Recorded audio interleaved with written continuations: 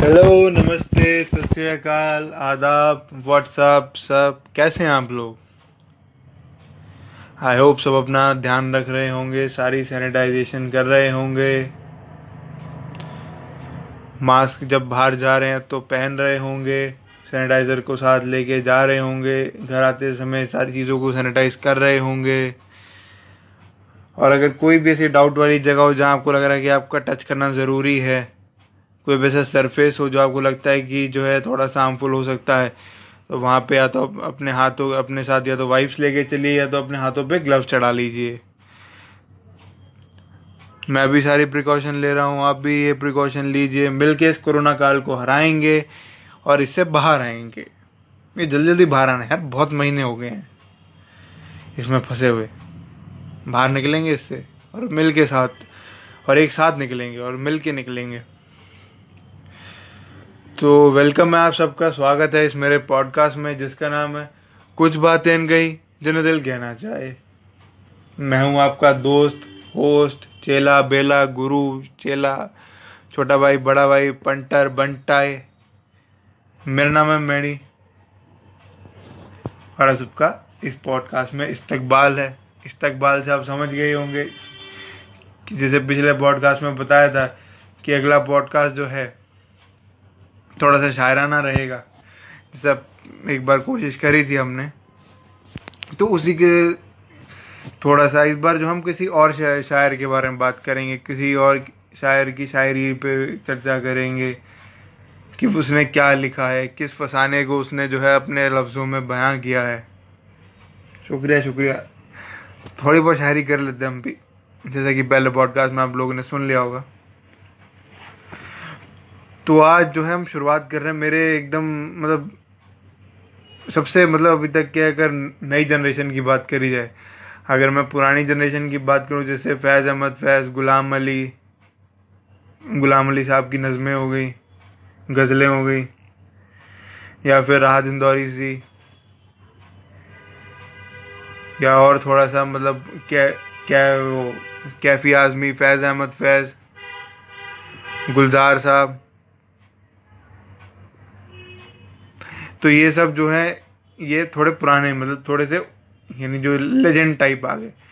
अब ये जो नए हैं थोड़े से ये मेरे से तो उम्र में काफ़ी बड़े हैं, लेकिन अब उनसे तो काफ़ी छोटे हैं। जैसे अली ज़ोरियन हो गए, कुमार विश्वास हो गए, तहजीब हाफिज साहब हो गए, ये मेरे फेवरेट हैं। और एक नाम आपने सुना ही होगा, अमर इकबाल। अमर इकबाल है शायद, मैंने अगर लेने में गलती कर दी हो तो माफ़ी। तो हम आज शुरुआत करेंगे सबसे पहले तहजीब हाफिज जी की एक नज़म से, जो कि वो कई कई मर्तबा अपने मुशायरों में सुना चुके हैं, लेकिन आप जो है हम थोड़े मिमिक्री नहीं करेंगे उनकी, इस मखौल नहीं उड़ाएंगे, मजाक नहीं उड़ाएंगे उनका,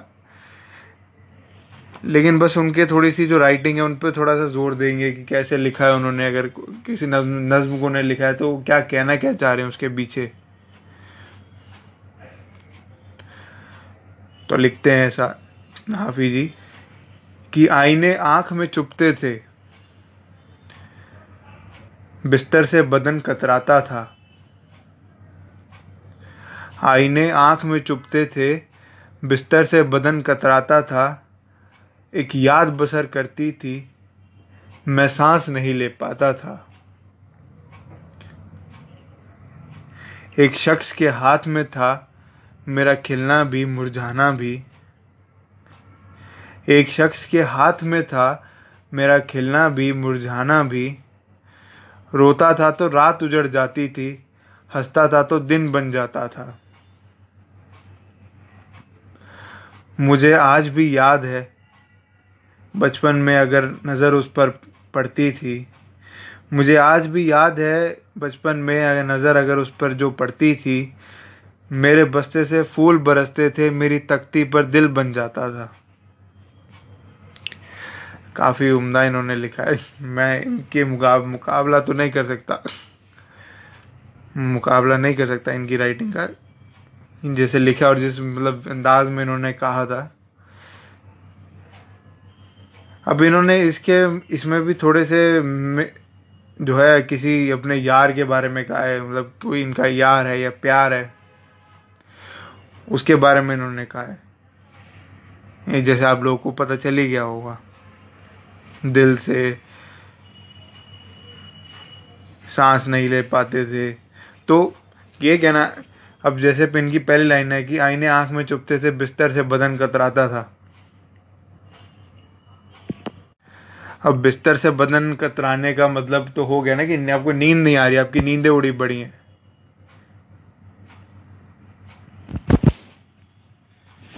अगर कोई शख्स हो जो आपको मतलब जैसे आपको कभी किसी से दिल लगी हुई हो या आपको किसी से प्यार हुआ, तो आपकी कभी कभार ऐसे आपके होते हैं ना कि रातों की नींद उड़ जाती है जब उनको कुछ हुआ होता है, या तो जब आप उनके बारे में कुछ सोच रहे होते हो तो आपको नींद नहीं आ रही होती है, अब अच्छी अच्छी बातें सोच रहे होते हो, आप ऐसी अपनी रात गुजार देते हो। तो उन्होंने भी, हाफिज साहब ने भी अपनी एक इसमें झलक दी है कि किसी को याद करते हुए कि उन्हें कि नींद नहीं आ रही है उन्हें, जी जिसकी याद करते करते वो इतना मतलब मशरूफ हो जाते थे उसकी यादों में कि उन्हें सांस लेने तक का नहीं पता चलता था कि वो अपनी सांस ले रहे हैं कि नहीं।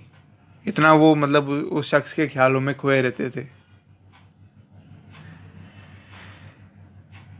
उस शख्स के बारे में और बताया फिर उन्होंने, एक शख्स के हाथ में था मेरा खिलना भी मुरझाना भी।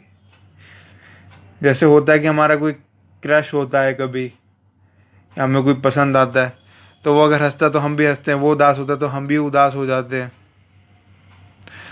तो हाफिज साहब वही कह रहे हैं कि उनके भी जो था उनके भी टाइम पर जब इन्होंने शेर लिखा, उससे पहले जिसके बारे में लिख रहे होंगे वो शायद उनका कोई क्रश रहा होगा या रही होगी, लड़की कोई क्रश रही होगी उनकी। तो उसके बारे में वो बता रहे हैं कि अगर वो जब हंसती थी तो दिन मतलब उनका भी, हाफिज साहब का भी जो दिन है वो खुशियों से भर जाता था। जब वो उदास होती थी तो ये उसके बारे में सोचते थे कि ये क्यों उदास है, मैं इसको कैसे मैं इसको मनाऊं, कैसे इसका मूड जो है मैं ठीक करूं। तो वो चिंता, उसी विचार में वो लगे रहते थे। तो रात भी उनकी खराब हो जाती थी कि रात तो अपनी है ना भाई, दिन अगर किसी और को दे भी दिया तो रात तो सुकून से सो जाओ।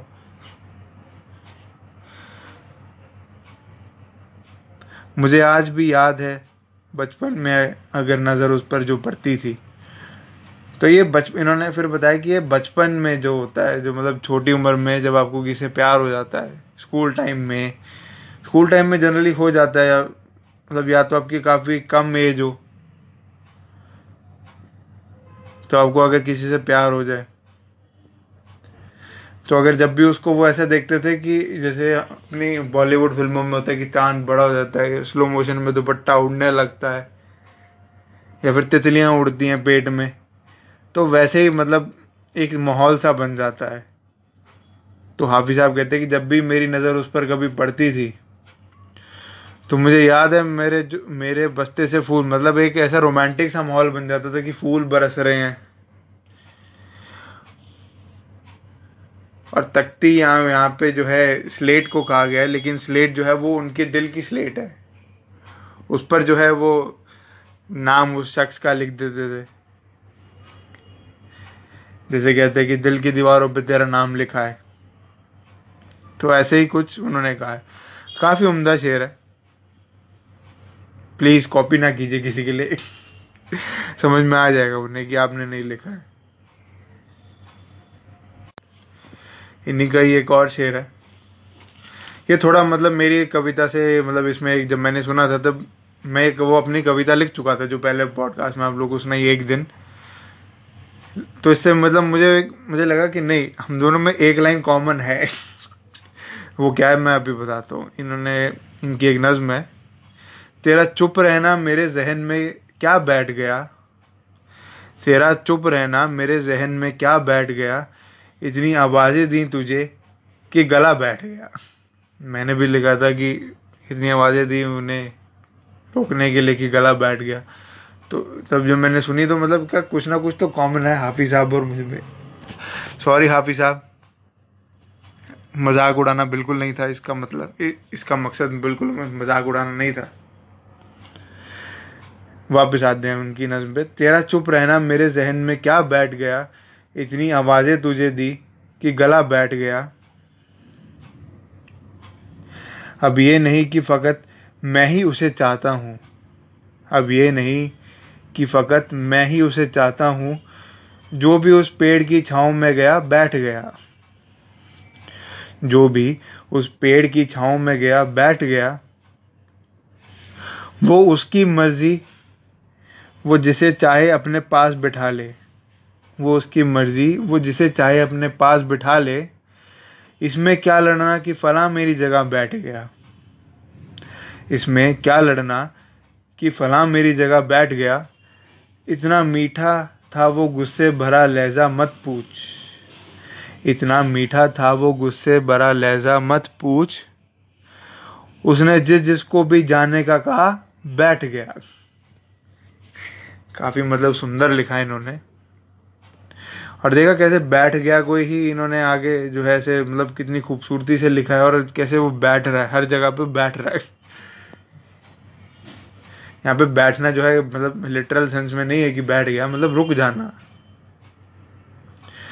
तो वो जैसे हम अगर कोई हमारा कोई अजीज हो या फिर कोई दोस्त हो, कोई हमारा चाहने वाला हो, या हम जैसे चाहते हैं, हम जिससे प्यार करते हैं, वो एकदम से चुप हो जाए, हमसे बात ना करे, हमको बताए नहीं कि उसको कैसा महसूस हो रहा है, तो हमें थोड़ा सा अजीब लगता है ना।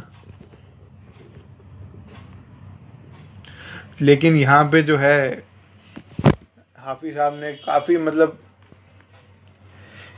जो है कंट्रास्ट जो है दिखाने की कोशिश करी है कि तेरा चुप रहना मेरे जहन में क्या बैठ गया, इतनी आवाजें तुझे दी कि गला बैठ गया। कि वो शख्स जा चुका है, अब वो या तो उनसे दूर जा चुका है या तो इस दुनिया से जा चुका है, मुझे इस बारे में नहीं पता, लेकिन इतना है जरूर है कि वो उनसे दूर जा चुका है। अब वो जब दूर जा चुका है तो जाते जाते जो है उन्होंने उसको रोकने के लिए कितनी आवाजें दी, या उनको छोड़ के जा चुका है तो उसको रोकने के लिए इतनी आवाजें दी कि उनका गला बैठ गया। लग तो यही रहा है कि उन्हें कोई छोड़ के चला गया, जिसे रोकने की उन्होंने बेहद कोशिश करी लेकिन वो नहीं रुका। फिर अगली ही लाइन में लिखते हैं कि अब ये नहीं कि फकत मैं ही उसे चाहता हूं, जो भी उस पेड़ की छांव में गया बैठ गया। अब ये नहीं कि खाली मैं ही उसे चाहता हूं, और भी लोग उसे पसंद करते हैं। तो मुझे ये कहीं ना कहीं जो है ना ऐसा लग रहा है कि यार एक क्रश वाली फीलिंग फिर से कोई मतलब आ रही है कि अब जरूरी नहीं कि अब मेरा जैसे जो है जेनिफर लोपेज पे या फिर स्कारलेट जोहानसन पे क्रश है, तो जरूरी नहीं कि मैं ही उन्हें चाहता हूँ, कोई और भी लोग चाहते हैं। या फिर अगर जैसे मेरी गर्लफ्रेंड है कोई, तो जरूरी नहीं कि मैं ही उसे चाहता हूँ, और भी लड़के चाह सकते हैं। कि मैंने चाह लिया तो भाई उसके लिए उसकी चाहत का जो मीटर था वो कब बंद हो गया, बिल्कुल ही तो नहीं है, और लोग भी उसे चाह सकते हैं।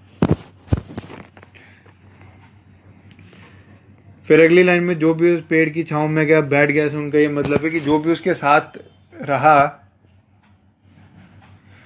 जो भी उस शख्स के साथ रहा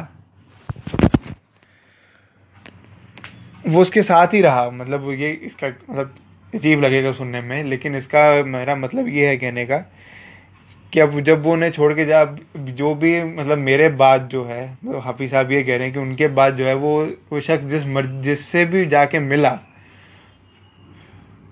वो उसने सबको अपना बना लिया।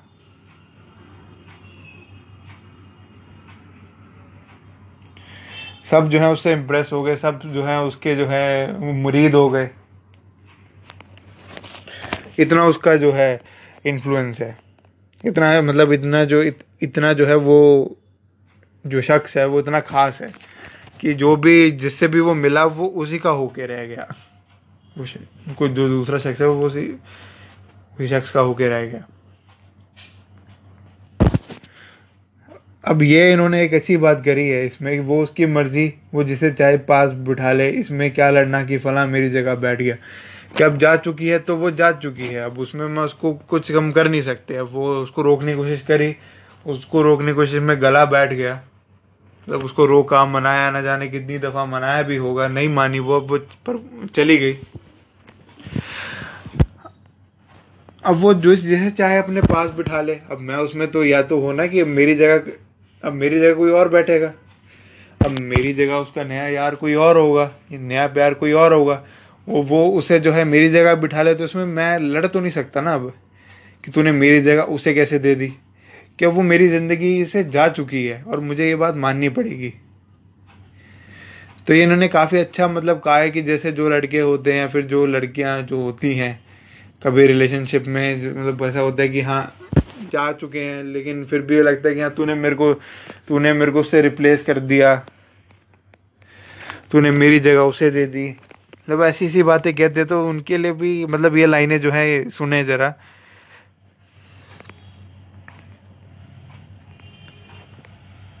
फिर आगे बताया कि जब वो जा रही थी तो वो गुस्सा करके गई। फिर जब वो उनकी हाफिज साहब की ज़िंदगी से गई तो वो गुस्से से गई। तो वो उन्होंने उस गुस्से को भी इतना प्यार से बताया कि इतना मीठा था उसका गुस्से भरा लहजा, मत पूछ कि मत पूछो। मतलब वो इस अभी तक उसके इन्फ्लुएंस में अभी भी है, मतलब इतना उसको जो है उन्होंने अपनी यादों में बसर कर लिया है कि उनको वो जो उसका गुस्सा भी इतना प्यारा लगने लग गया है। उसने जिसको बोला बैठने का वो बैठ गया, यानी उसको जिसने कहा, वो जिससे भी मिली, जिससे भी आगे उसकी बात हुई, वो उसका ही होके रह गया। फिर से वही बात उन्होंने कही।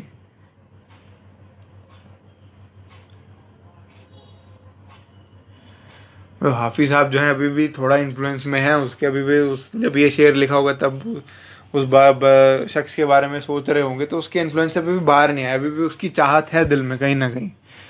मुझे ऐसा लगता है, आपको क्या लगता है मुझे बताइए।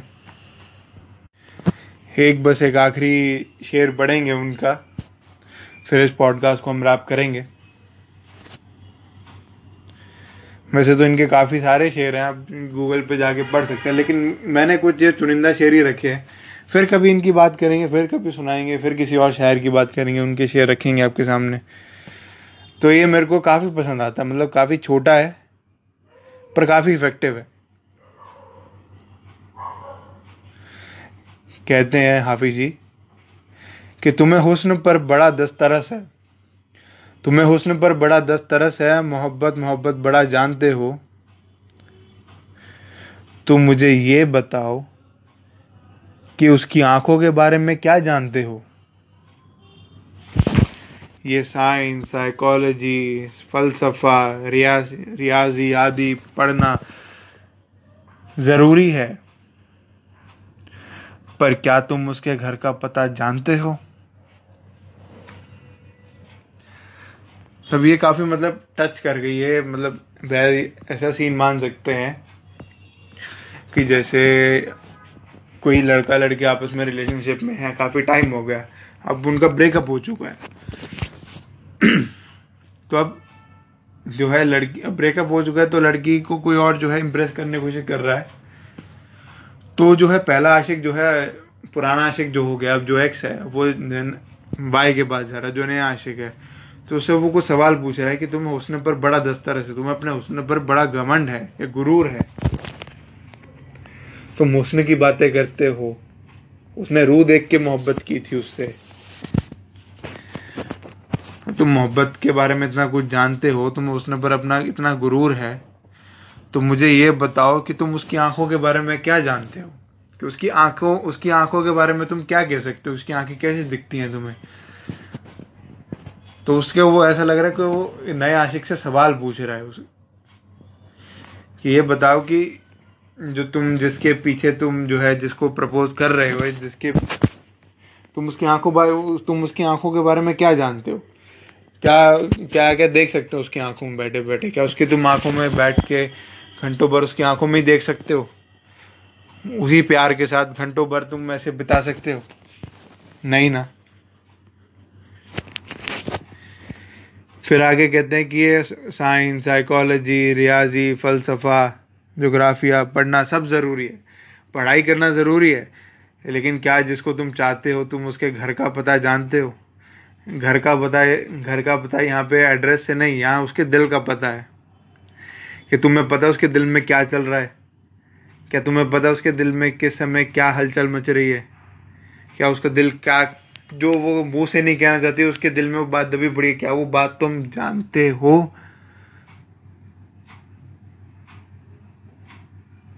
मतलब मेरे साथ भी ऐसा हो चुका है। मैंने भी ये सवाल पूछे थे जब मैंने भी ये पढ़ी थी, तो मैंने भी जो थे उसी के आसपास ही मेरा भी कुछ ऐसा हुआ था, तो मैंने सवाल ज़रूर पूछे थे और उसके जवाब सामने वाले के पास नहीं थे, नहीं होते। मतलब जो हुस्न पे मरते हैं वो क्या जानेंगे कि मोहब्बत को निभाए कैसे जाता है। और ऐसा शायद मैं अपने लिए नहीं कह रहा, ऐसा मैं सभी के लिए कह रहा हूँ, चाहे वो लड़का हो चाहे वो लड़की हो, जो हुस्न देख के जो है पीछे पड़ रहे हैं, या फिर जो किसी का पैसा देख के किसी के पीछे पड़ रहे हैं, वो क्या मोहब्बत निभाएंगे? क्योंकि मोहब्बत जरूरी नहीं है पैसे से ही देखी जाए। अब जैसे जो है सुंदर पिचाई है, आज गूगल का सीईओ है, लेकिन एक टाइम पे वो भी उसका एक एम्प्लॉय था, तो उसकी पत्नी ने तो उसका साथ नहीं छोड़ा ना, जब उसके पास इतने पैसे नहीं थे। लेकिन अब वो सीईओ है, सीईओ बन चुका है, तो उसने अपनी पत्नी का साथ नहीं छोड़ा। तो ऐसी एक लाइन मैंने अपने पहले पॉडकास्ट में भी कही थी, पहले किसी पॉडकास्ट में भी कही थी कि एक आदमी की जो है लॉयल्टी तब पता चलती है जब उसके पास सब कुछ है। क्या उसके पास सब है, पैसा है, शोहरत है, नाम है, फेम है, सब कुछ है, तो क्या वो जो है अपने लोगों से लॉयल है कि नहीं?